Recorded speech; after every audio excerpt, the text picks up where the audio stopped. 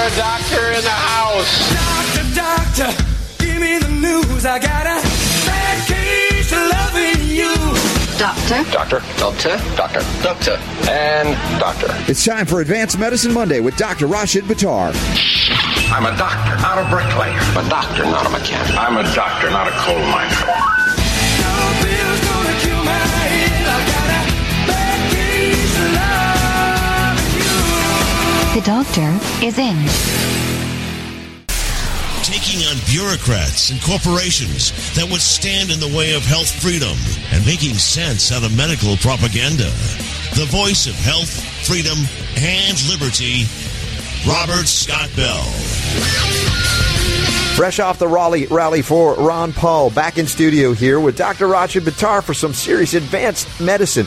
And you know, the medicine that we apply applies to all of life, not just to your physiological body. That's why it's such a good time we have every week together, Dr. Buttar. It's always good to be here, Robert. Yeah, and so if we talk about medicine and politics, that was a big part of the theme at the Raleigh rally, that we had B.J. Lawson, who you may have met because he ran twice for Congress against David Price in North Carolina. But the political machine, the Democratic machine, even the Republican machine, because this guy was a Ron Paul Republican, they didn't want him in there. The Republicans even fought against him because he really believed in liberty and limited government. Now, he's established, and I did a show with him on Sunday on my GCN yesterday, which was fascinating, a way to establish for doctors a way they can bypass all of the third-party garbage, all of the insurance schemes, even Obamacare, to have direct relationships with patients again, as a primary care focal point. And it separates out the distinction between legitimate insurance for catastrophic loss and unexpected things versus the everyday stuff that's right now being used in just emergency room doc-in-the-box kind of care that's seemingly unaffordable. Yeah, it's a phenomenon that I think there's going to be more and more of a shift going towards primary care. But again, what is the definition of primary care? You and I had a definition of primary care, meaning taking care of the first line of defense for people and their sickness and when they came down with something. But now, it's like the dichotomy in the definition of preventive medicine. Preventive medicine means we try to prevent disease, and yet what do we do in preventive medicine? The conventional thought process in conventional medicine is give people inoculations of vaccines and render them more susceptible to chronic disease and long-term health issues. Yes. It's anything but preventive. Yeah, actually, it's incredibly non-preventive. So I guess we're looking at, and when I talk with Dr. B.J. Lawson, he's not a practicing physician because he went into business. He saw how disastrous medical profession was, and he's a brilliant guy in software and everything. And he saw this disaster, and it's interesting because the people, the docs that are most, let's say, turned on by this thought are the ones that are holistically oriented, doing integrative things and natural things, because they recognize that they can actually genuinely do true prevention if they're outside of the third-party payer system where it's all controlled by AMA, with these CPT codes. Absolutely. I mean, true prevention is not based upon a box with a definition that drives a person to a certain type of diagnosis. Prevention means doing the things that are necessary in order to take proactive steps to do things that are necessary in order to prevent disease from setting up, and not to have a what do they call it, a plug for my book, but that's really what the book was designed for, was the proactive steps that any individual could take without having to buy anything or purchase something from a service or information. It's just the information itself is all you need in the book in order to take those steps that are necessary to prevent disease, or the vast majority of diseases, I should say. But really, from diabetes, hypertension, arthritic conditions, I've had people over the last 15 years follow those steps, because that's really the reason I wrote the book, because it was the premise of what our clinic was based upon. Regardless of how serious of a condition people came in with, that was the foundation upon which they built their infrastructure in order to achieve or regain their health again. And so those steps were really designed to prevent conditions from progressing, and what we saw was actually things such as diabetes, hypertension, arthritic conditions actually reverse without any intervention, without even any supplementation a lot of times, just by doing some of those steps, like the hydration aspect, like the diet aspect, like some of the abstination of the vices, the fifth step. Just by implementing 3 or 4 of the steps, people saw not only a reduction in the progression of the their pathology, they actually saw a regression of that pathology.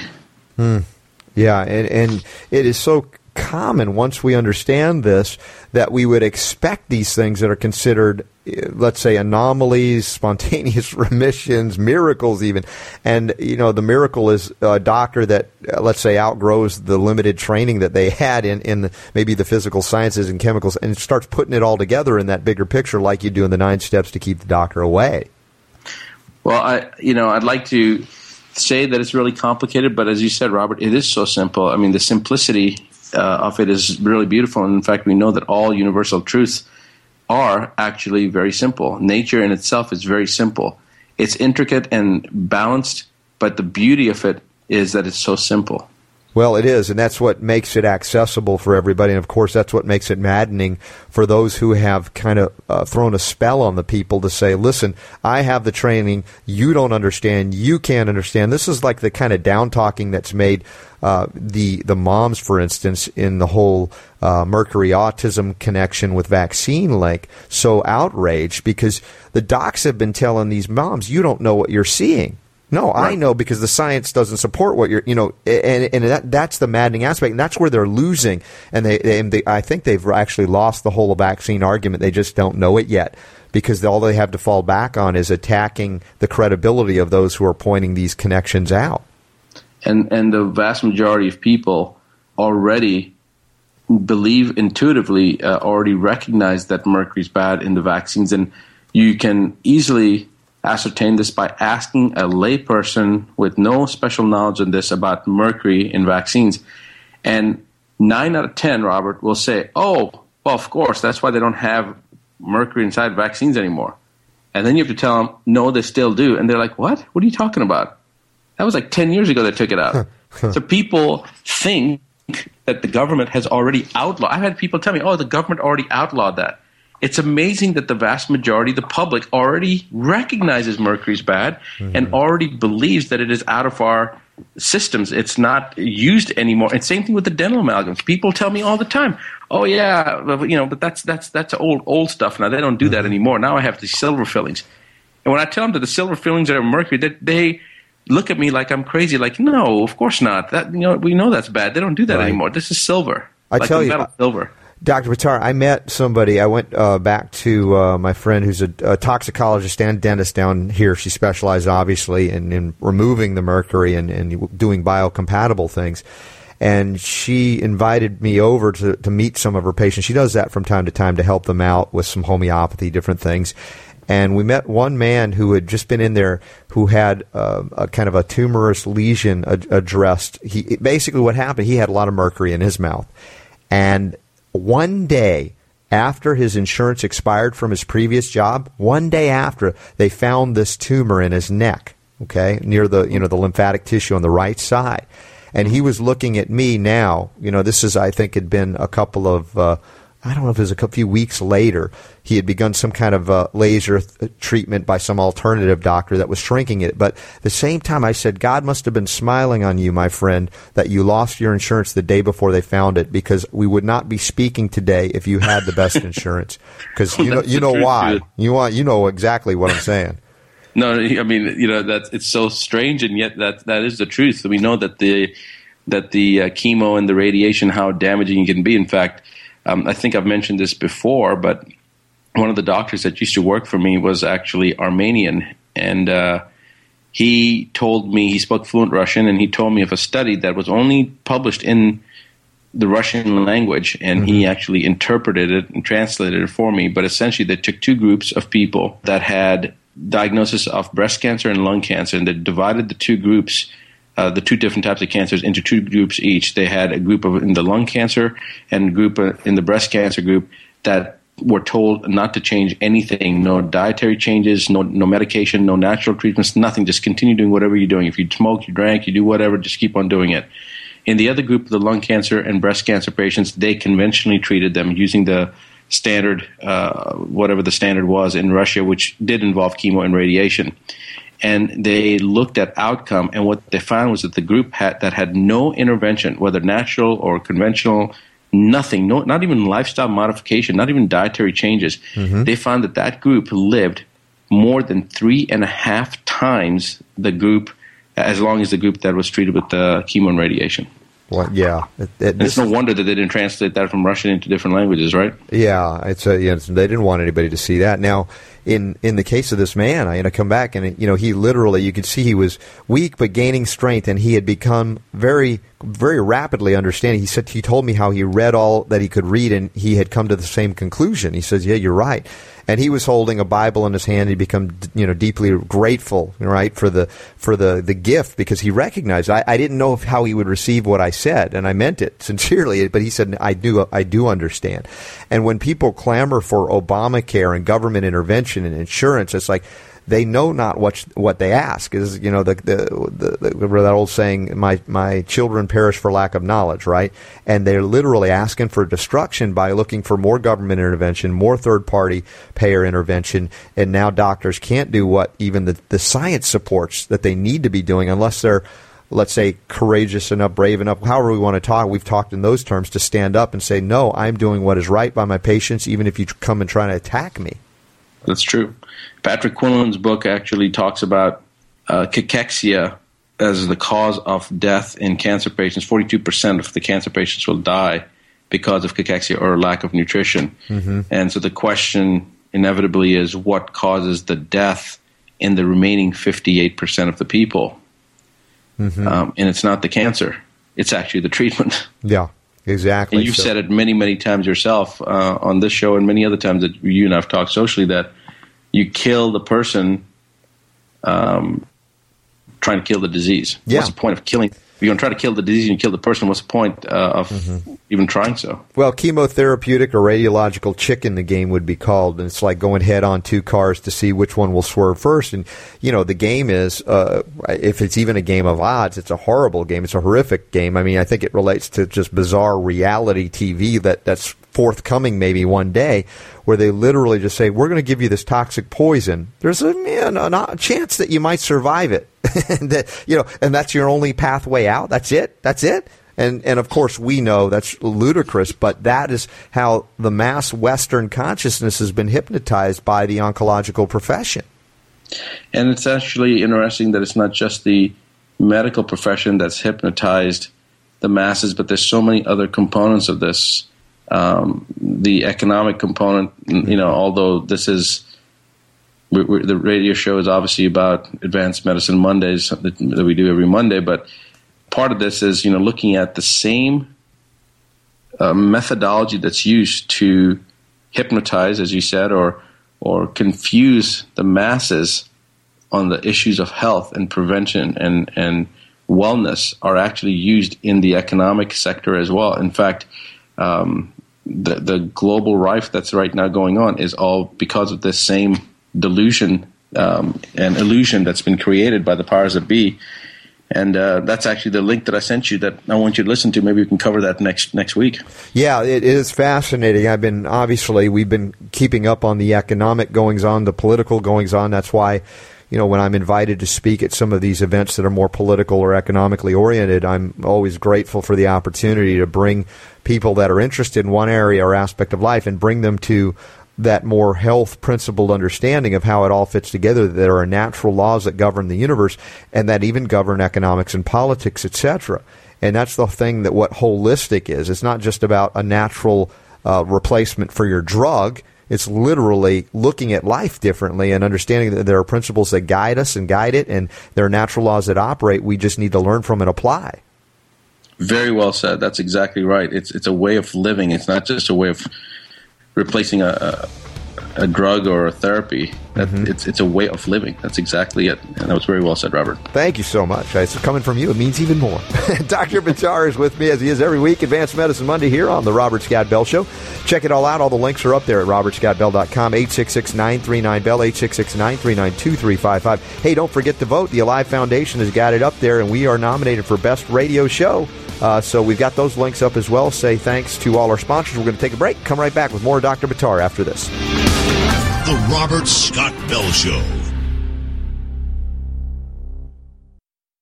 It's a long way to the top if you want to rock and roll.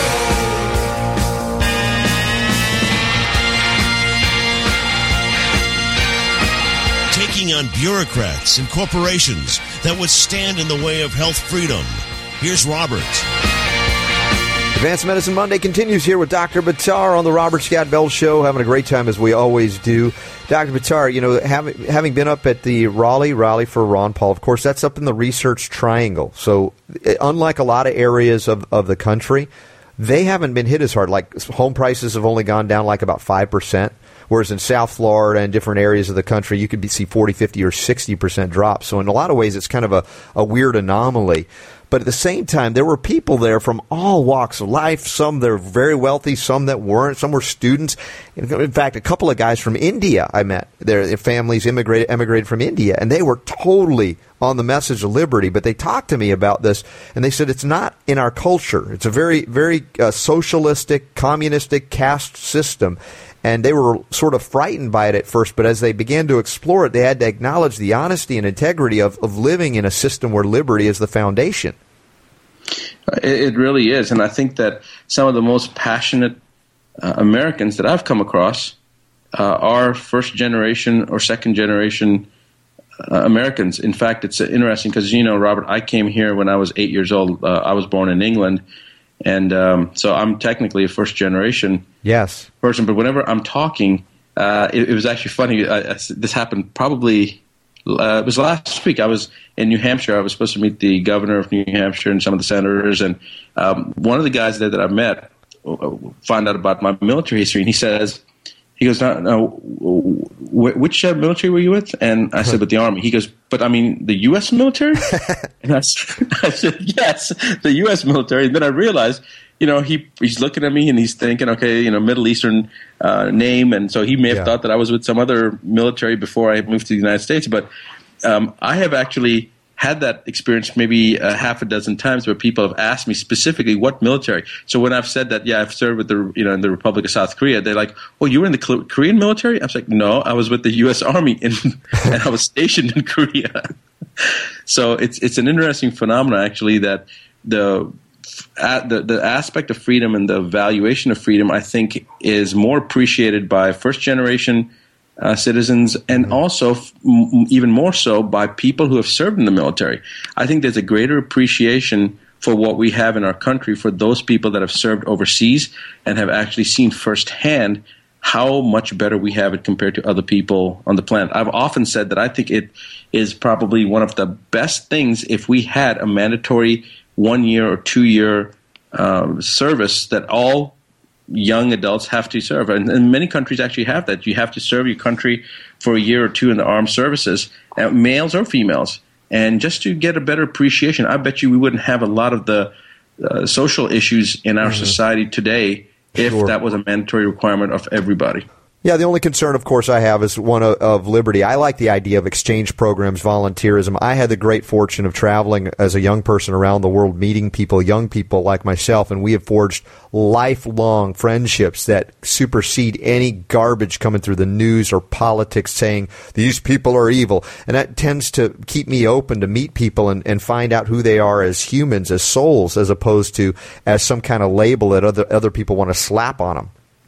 Well, I'm all for the aspect of people having the right to choose, Robert, and I guess it would make it a lot more attractive to have manual, 1 year manual, 2 year manual service requirement if we didn't have bases in 700 and some different locations outside the United States, and we actually, weren't the policemen of the world for pretending to be. Exactly. Yeah, I agree. What we're learning is that many people have basically abandoned the Constitution. They did so a long time ago. In fact, there's fascinating history that is coming out. It's literally all the things we're trying to be suppressed in our own history now coming out. We have different perspectives on it than based on what we were taught as young people. Again, being here in America, I think I'm first or second generation on one side, third or fourth on another. But we were completely propagandized to a history that wasn't exactly as it was given to us. Absolutely. It's you even look at the American Indian history and what we learned about Custer and his last stand, and actually the atrocities that we as a nation committed upon the people that were here prior to us. But our history that we're taught, cowboys and Indians, Indians are always the bad guys and cowboys are always the good guys, and yet it was it was the cowboys, it was us that did most of the atrocities. It wasn't the Indians. So I think there's always that altered perception of history that is created in order to make us seem, when I say us, I mean our country seem always portrayed in a more positive light. Yeah, and the guys from India that I was talking to, it was interesting that they said, of all the places in the world that I'd rather be, I still think America is the place to be. And I was curious because knowing what we know, and we are very self-reflective, I believe in an open and honest and sometimes critical way about our own country here, that they said, despite it all, we think America is the best place to be because you understand, at least in the heart of what you're supposed to, this idea of freedom. And that is so foreign to most countries that even our so-called democracies, it is very different. So as I've even thought of, Dr. Buttar, should I stay with my family? Should we stay and stand our ground for liberty even though as people abandon it and the government abandons it? Should we leave? And I'm thinking, where else do you go? Who has a tradition that couldn't be restored easier? And I don't mean it easy in the sense of, it's just wake up one day, it'll be restored. But I mean, that has a basis for it that we can reestablish. Well, Robert, I think my viewpoint is different on that. Having been in many different countries now and traveled for giving lectures and prior to that in the military, I actually would have to disagree with that. And the reason simply is that what these people said, that nobody knows better than us, I think that if we pre-qualify that nobody knows that better than the American people, I would concur with that, but not the American government. Yes, that's a great distinction, an important distinction to make. Absolutely, because many of these countries that are evolving democracies, their governments do understand the value, but our government seems to have either one, taken it for granted, or two, just completely ignored it or forgotten it. But the people, yes, I would have to agree with that. There's been this big uproar about the possibility of Chinese troops being on U.S. soil and possibility of martial law in the United States and this and that. And one thing that when I've heard these types of stories, and some would say, well, that's just ludicrous and there's no possible way, and you're a conspiratorial person if you think that way because there's no way that anything would ever happen. Well, I would agree with those people because very simply the facts are this: there's no nation on the planet Earth that has as many citizens, law-abiding citizens, mind you, that are walking around with weapons.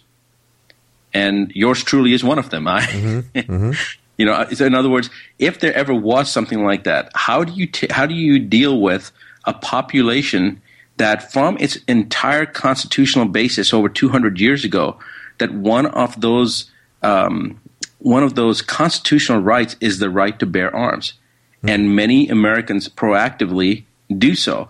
And when even my own family, my own mother, was like, well, "Are you crazy? Why would you get a gun? Why would you do this? All the crime and everything that's committed, and then people have all these guns, and guns kill so many people." I have to remind her that guns are like one. Compared to doctors, the chances of you dying at the hands of your doctor is like 7,000 times that of dying from a handgun. Yes. But there's a reason that was a constitutional right that was given. That's a reason that it's one of the fundamental. I mean, exactly. Yeah. And that's those type of things I've never really worried about. I don't think that would ever happen. I think the U.S. government would, you ever get to that point, there's going to be another civil war, and I really don't think that we'll ever get to that point because we are the freest nation from that perspective. But the appreciation of freedom only goes as much to people that have something to measure it again. But when you've always lived in light and never been in darkness, it's hard to imagine that there is a dark side. And that, I believe, is what's happened. We've become complacent as a nation. And, you call it, what do you refer to them as? Sheeple?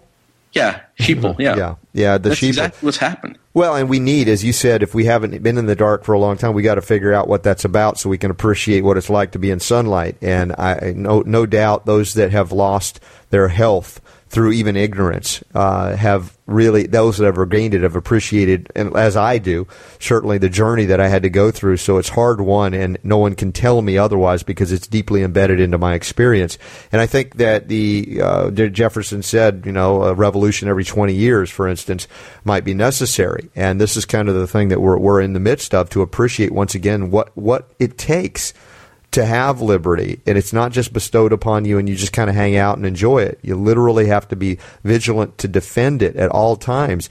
And, there's no more time in history that we know of that handguns or guns have been purchased at the rate that they're being purchased right now. So people are very concerned and wary about the final threat to their freedom. So you're right. In many ways, it'll be a foolhardy effort if the government tries to declare martial law. I'm not saying that they wouldn't. There's a lot of suspicion with the NDAA, the passage of Obama saying we can assassinate, we can target U.S. citizens, we can declare them terrorists without due process. So a lot of people are stepping up and going, I am going to defend myself. The quote comes to mind, and I don't know who said it, but the vigilance is the eternal price of freedom. Mm-hmm. And that is one of the problems, I think, in our society, that we have not been vigilant. Yeah. Well, we're going to talk about some this and more after this break. In fact, something other countries are doing. They get it more than we get it here, where we have adopted corporatism and the bureaucratic oligarchy. It has to do with genetically modified foods. Could Peru be more advanced than America on this issue? Stand by. We're coming right back with Dr. Buttar to find out. The Robert Scott Bell Show.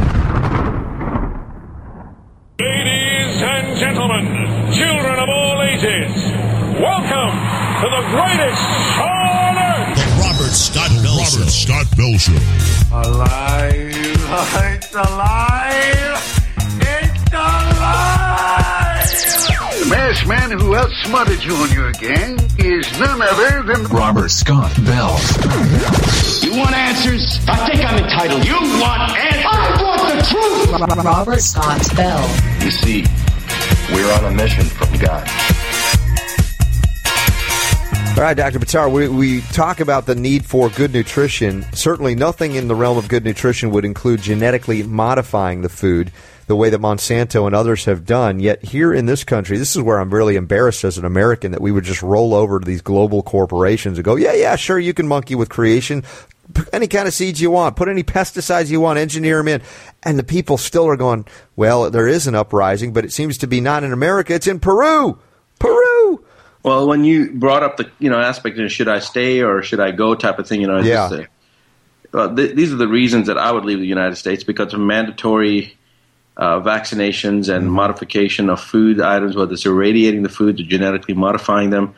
And as you know, Robert, this is part of my toxicity. The sixth toxicity is foods, not what's in the foods, because that really is covered by the first and second toxicity of metals and persistent organic pollutants, but what they do to food, the irradiation food, the genetic modification of food, and other types of manipulation of the foods, what are the implications on our on the biological system? I shouldn't even say our physiology, on the biological system. Any entity, whether it's horses, dogs, cows, humans eating this stuff, what are the implications? We just don't know. Yeah, and not to make a bad joke in this, but in one sense, I'd say if you are in Peru right now, start digging bunkers, because clearly the U.S. military is going to come down on you hard for Monsanto, because we got to invade Peru now to get them to accept GMOs. Well, it's weapons of mass destruction in Peru. That's what it is. Yeah, you have to be politically correct. The reason we go anywhere is because of weapons of mass destruction. But the thing is, we have to bring them to you. We want you to have weapons of mass destruction so that we can invade you because of those weapons of mass destruction. Exactly. In this case, Dr. Buttar, the weapons of mass destruction are Monsanto's GMO seeds. Yep. And this is actually one of the few areas where the rest of the world will be very outspoken. In fact, even within our own country, like Hawaii, in Hawaii, they brought in, Monsanto opened up a area where they just recently had bought some land and they planted genetically modified corn. And just within Maui itself, the number of people that were outraged. In fact, one of our friends that lives there says that he went to a dinner, and in the dinner, his girlfriend is very outspoken, and they were there with the president of this particular facility for Monsanto. And his girlfriend's a nurse, retired nurse. And she just ripped into this guy and didn't even give him an edge to respond, just land blasted him. And it's not just like, in other words, it's a very common thing that people understand how bad this is. Yeah, it's like the only way you can't be protesting this is if you're completely unaware of what it is, because the people that are up in arms. I mean, in California, they're just trying to get as many signatures as they can to promote the mandatory labeling of GMOs so that at least consumers would have the choice. And, of course, the manufacturers like Monsanto know that would be the death knell for GMOs, because nobody would consciously want to buy something genetically modified unless they're already on multiple medications approved by the FDA. Well, isn't there some type of law that was passed recently, Robert, and correct me if I'm wrong, where genetically modified food should not and cannot be distinguished by other foods, and that they wouldn't be labeled? Wasn't there some type of... Yeah, at some level, the USDA is playing a part in this, saying that, well, it's basically the same as regular food. Well, if it is, then why do you need a patent for it? You know, it's like, Come on, man. But that is the protection racket that government is playing. That's where, you know, when you make the distinction between the American government, the American people, it's very important, as I would with any government and any people, because I think, you know, part of what's going to happen here with the crumbling of all these global institutions and government, on some level, there's going to be a mass exodus away from believing that government ever tells you the truth, ever is doing something for your own benefit, because there's still people that are struggling, they're mightily against this awareness and saying, no, government's here to help you, and they've got to help you with medicine, everything else. One day, because of all of this happening, it's going to be en masse the people, and I don't mean there's going to be utopia, because I don't necessarily believe Earth is for that, but there's going to be a massive awareness, awakening, consciousness shift because of the suffering that government has been the cause of most of this. Well, Robert, I think that day's already happened. I think that day occurred a couple of years ago, and I think already people realize that. I think that's already occurred. Yeah? Yeah, I think that people already don't believe that the government's here for the benefit of the people, and that the government's out to look out for its own. And we see this everywhere. I believe that people now, if you took 100 people, if you took one of these popular polls that they're doing to see who's going to win in the primaries and who's going to win in the actual elections, they talk about, you know, Obama against so and so. If you just take a poll of people and say how many of you truly believe that the government is here to benefit us, I bet you'd have 90% plus that would say the government's, you know, the problem. Well, as evidence of that, I would hope our friends down under where you just were, and I just had last hour Gemma Bond on, you know, from Mums Not Having Chemo, and I think you talked to Laura Bond. She might have even interviewed you. But in Australia, there's a story here on Natural News that just came out earlier in the month. But, oh, my gosh, Australian children to be sterilized without parental consent under new eugenics law? Come on. Amazing. And I think we are, the United States is it's almost like, you know, if the United States can do it and get away with it, then maybe we can get away with it too. And I think more and more countries are starting to commit these atrocities. Give me one justification to do that. One justification for any government to pass any kind of law to, one, violate the parent and two, the child's right, and then sterilize these children. Yeah. Well, the sterilization is happening much more subtly in the West here, outside of Australia, right here in the United States, with the promotion of the vaccine paradigm, with the promotion of genetically modified organisms. We're seeing such an extent, even with pesticide use and reduction of fertility for both male and female, that the eugenics, they don't even need an overt law to, like, let's say, I'm going to sterilize you by surgery or chemistry. I mean, they're literally doing it every day by people acquiescing to quack medicine in the guise of vaccines, for instance. Absolutely. You know, vaccines, the antidepressants, the anxiolytics, all the different hormonal manipulations that they're using with the increase in xenoestrogenic and phytoestrogenic components, the components that are leaching out of plastics in our food, in our water, it's amazing. And you're absolutely right. That is a very subtle and yet very effective form of sterilization. That is the point I think in making, and it was made so well by Dr. Carolyn Dean when she wrote that book, Death by Modern Medicine. If you realize that 784,000 Americans, not 100,000, not 200 or 3, but 750,000 plus, are dying due to FDA-sanctioned approved methods, medicines, etc., you realize we're already practicing some form of eugenics and population reduction or control by official means without actually calling it that. In fact, it's the opposite. It's the Orwellian way of saying this is what we call health care. Yeah, and it actually brings up something very interesting, a movie that my wife and I went to watch yesterday. it's actually very eerie how what you just said, Mm-hmm. the Orwellian nature of this and the premise of this movie, which has become very, very popular. Actually, it's a trilogy that was published already, and you may have heard of it, The Hunger Games. Yeah, this was like the #1 movie, huge box office this past weekend. People are talking about it everywhere. I haven't had a chance to go out and see it, so maybe we can do our first advanced medicine movie review with you right now. Well, it's interesting. It did break all the records for it became the number 7th movie of all time as Opening. far as revenue and midnight screenings, but the other shows were all sequels. So it was the Twilight sequel and the 3 Twilight movies and then the 3 Harry Potter series. But this particular one was the first one that's a non-sequel movie, and they do have 2 or 3 other movies planned after this. But what's interesting is that the Harry Potter thing, that was a work of fiction, Mm-hmm. child, witchcraft, etc. And then you've got the vampire movies, again, fiction. You got a bunch of teenagers that are becoming vampires. But this movie has very, very deep-seated political connotations.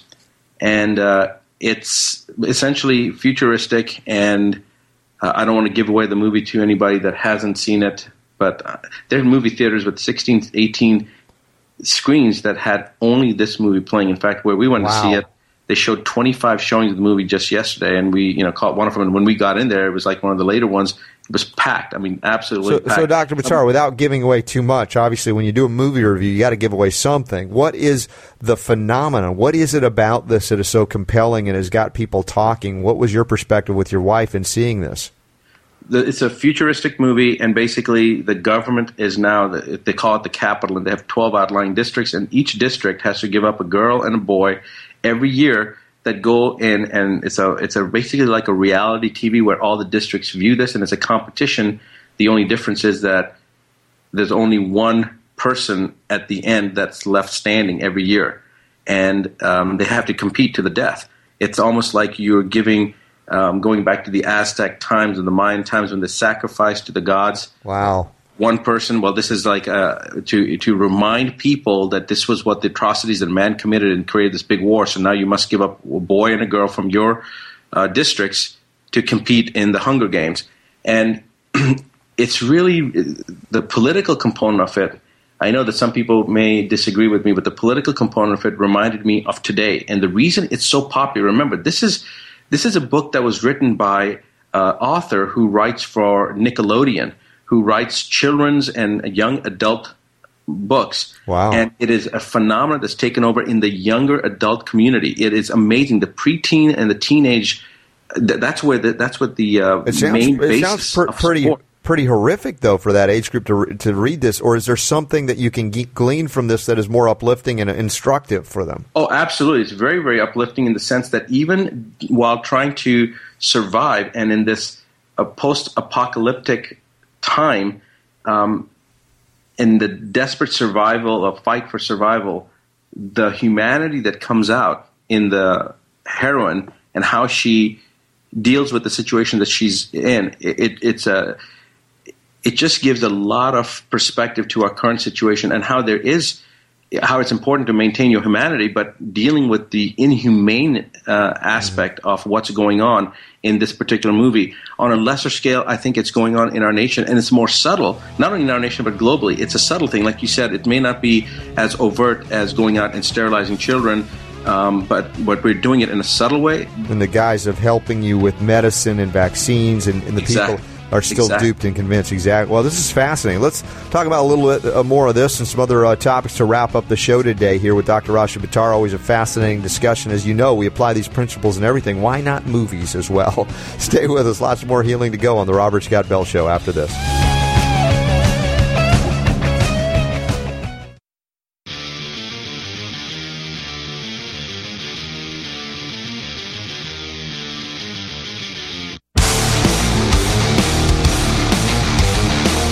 In the health world through the power of radio.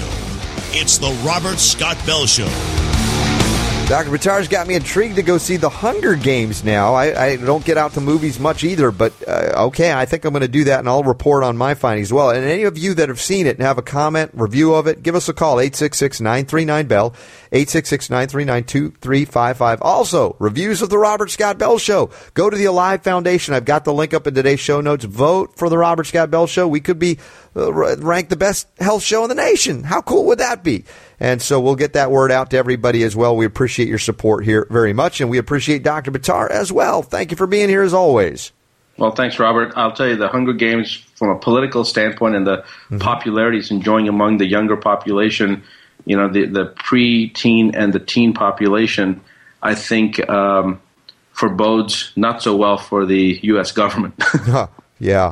I'm not so good. But listen, we got to cover some stuff because we talked in terms of Australia looking to do sterilization on children that they simply don't like or don't feel are worthy. But here's another way that they've, let's say, set the stage for poor fertility rates and other problems. Longevity, no longevity, lower lifespans. The cholesterol issue, a new story now coming out in the science observation realm, bad cholesterol, right? They all call it bad, LDL, low density lipoprotein. The low levels of the bad cholesterol may be linked to cancer. Well, it's actually not just the low levels of LDL, but it's low cholesterol, low LDL, low uric acid levels.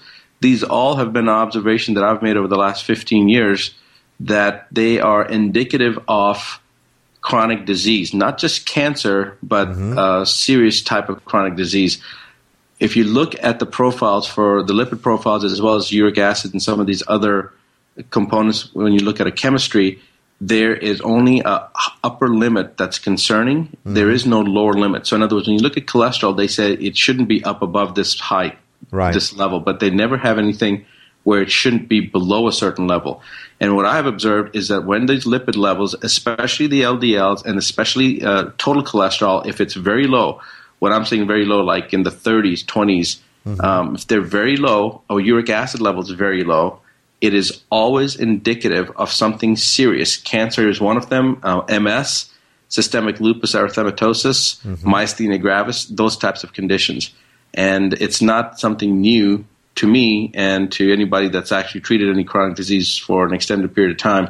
But it is interesting that it's finally being reported in conventional media. Yeah, but of course, this Dr. David Friedman, chief of heart failure services at North Shore Plainview Hospital in Plainview, New York, says that statins used for LDL reduction shouldn't be stopped if there is an appropriate use to lower heart disease risk. Well, he needs to catch up with the literature because the heart disease risk and the triglyceride and the cholesterol issue is all tied into the hyperinsulinic response and the X syndrome. And, you know, that's been for the last 5, 6, 7 years they've talked about how actually the insulin is a predictor towards cardiovascular disease and not the lipids. Yeah, you mentioned something interesting to me because uric acid is something I'm familiar with, having to deal with it homeopathically very regularly and dealing with not only gout but many arthritic inflammatory conditions. It's a metabolic waste product. It's a normal thing. Our bodies know what to do with uric acid, but if we go to excess, we may not process, the liver may not process it as well, and it gets thrown into other areas of the body that can cause inflammation, including the cardiovascular system. So when you say too low, explain to everybody what you mean by that. Well, as you said, it's a byproduct of metabolism, so it's a waste product. But when your waste product is low, there's something wrong. We talk about it being too high. Yes. Well, if it's too high, that means there's revving of the engine or the metabolic rate is higher and something's going on, so the uric acid level is too high. But if it's too low, it's kind of like body temperature. If body temperature is too high, we call it a fever and we try to treat it, whereas the fever is actually a good thing because it's showing that your immune system is intact. But what happens when your body isn't able to mount a fever, or even worse, what if your body is chronically cold? Well, what happens to a person right before they die? They get cold. Okay, so this is not to be funny here, but a dead body is a cold body, and so when somebody's getting closer to death, hypothyroidism, their thyroids aren't working as well. That's one of the indications that things are slowing down and things aren't revving up like they should be. But the lack of the ability to mount a fever even in itself indicates a depression of the immune system. So when you're looking at uric acid, for example, if it's high, it means there's a greater overturn of the metabolism. But when it's low, that means your metabolism isn't doing what it's supposed to be doing because there's not sufficient waste product being produced. In other words, we're not looking at the level of waste product as being good or bad. We're looking at the fact that the waste product is low, indicating that the metabolism isn't doing what it's supposed to be doing. It's not revving at the level that it's supposed to be revving at. So things are slowing down. Why are they slowing down? And in my observation, it's always a precursor to some type of serious chronic disease. Yeah, well, it's a brilliant perspective. In addition, as they say, wow, look, too much low LDL. How do you say too much low LDL? But this is the great evil. They've said low density lipoproteins. They're going to kill everybody. Heart disease.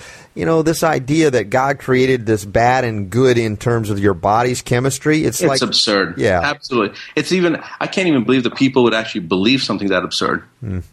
Yeah, but I appreciate the uric acid perspective too. I haven't in early years of working with this, I haven't found many people with excessively low, but it's an interesting thing to observe and look at metabolism in that regard. We often would use Rhus toxicodendron, which is the homeopathic poison ivy, and other things that would help to gather the excess uric acid, and some use botanicals like the cherry juice concentrate in that regard. But to have it too low, interestingly enough, could be another metabolic issue. Absolutely. And it's not that I've observed it that much, Robert, but I've observed it enough and in people that are actually walking, talking, that seem to be normal. But I see this and I'm concerned. And my observation is that within 6 months to a year, those people end up coming down with something very, very difficult to deal with. In other words, they came to us with something problematic. We're getting them better, but I'm seeing this marker. I'm trying to figure out what does it mean. You know, in the beginning, I never used to really worry about it because I really didn't know what it meant, and that it's never been defined as being something to be concerned about. But invariably, it led to something downstream. So I haven't seen it that often lately, and that's because we do certain things. I'd say in the last 5 years, I haven't really observed it as much, but that's because we've started, remember that back then it was only 3 toxicities we were dealing with. Now I've taken it to the 7 level toxicity. Way more. Listen, if anybody wants to learn more, we're out of time here today with Advanced Medicine Monday, but Dr. Buttar's book is a sensation, all over the world bestseller, The 9 Steps to Keep the Doctor Away. It's available all over the place, and we've got links to it at robertscottbell.com. Dr. Buttar, always a great honor, privilege, pleasure to be with you. And, of course, to remind everybody before we wrap up every day here that the power to heal is yours.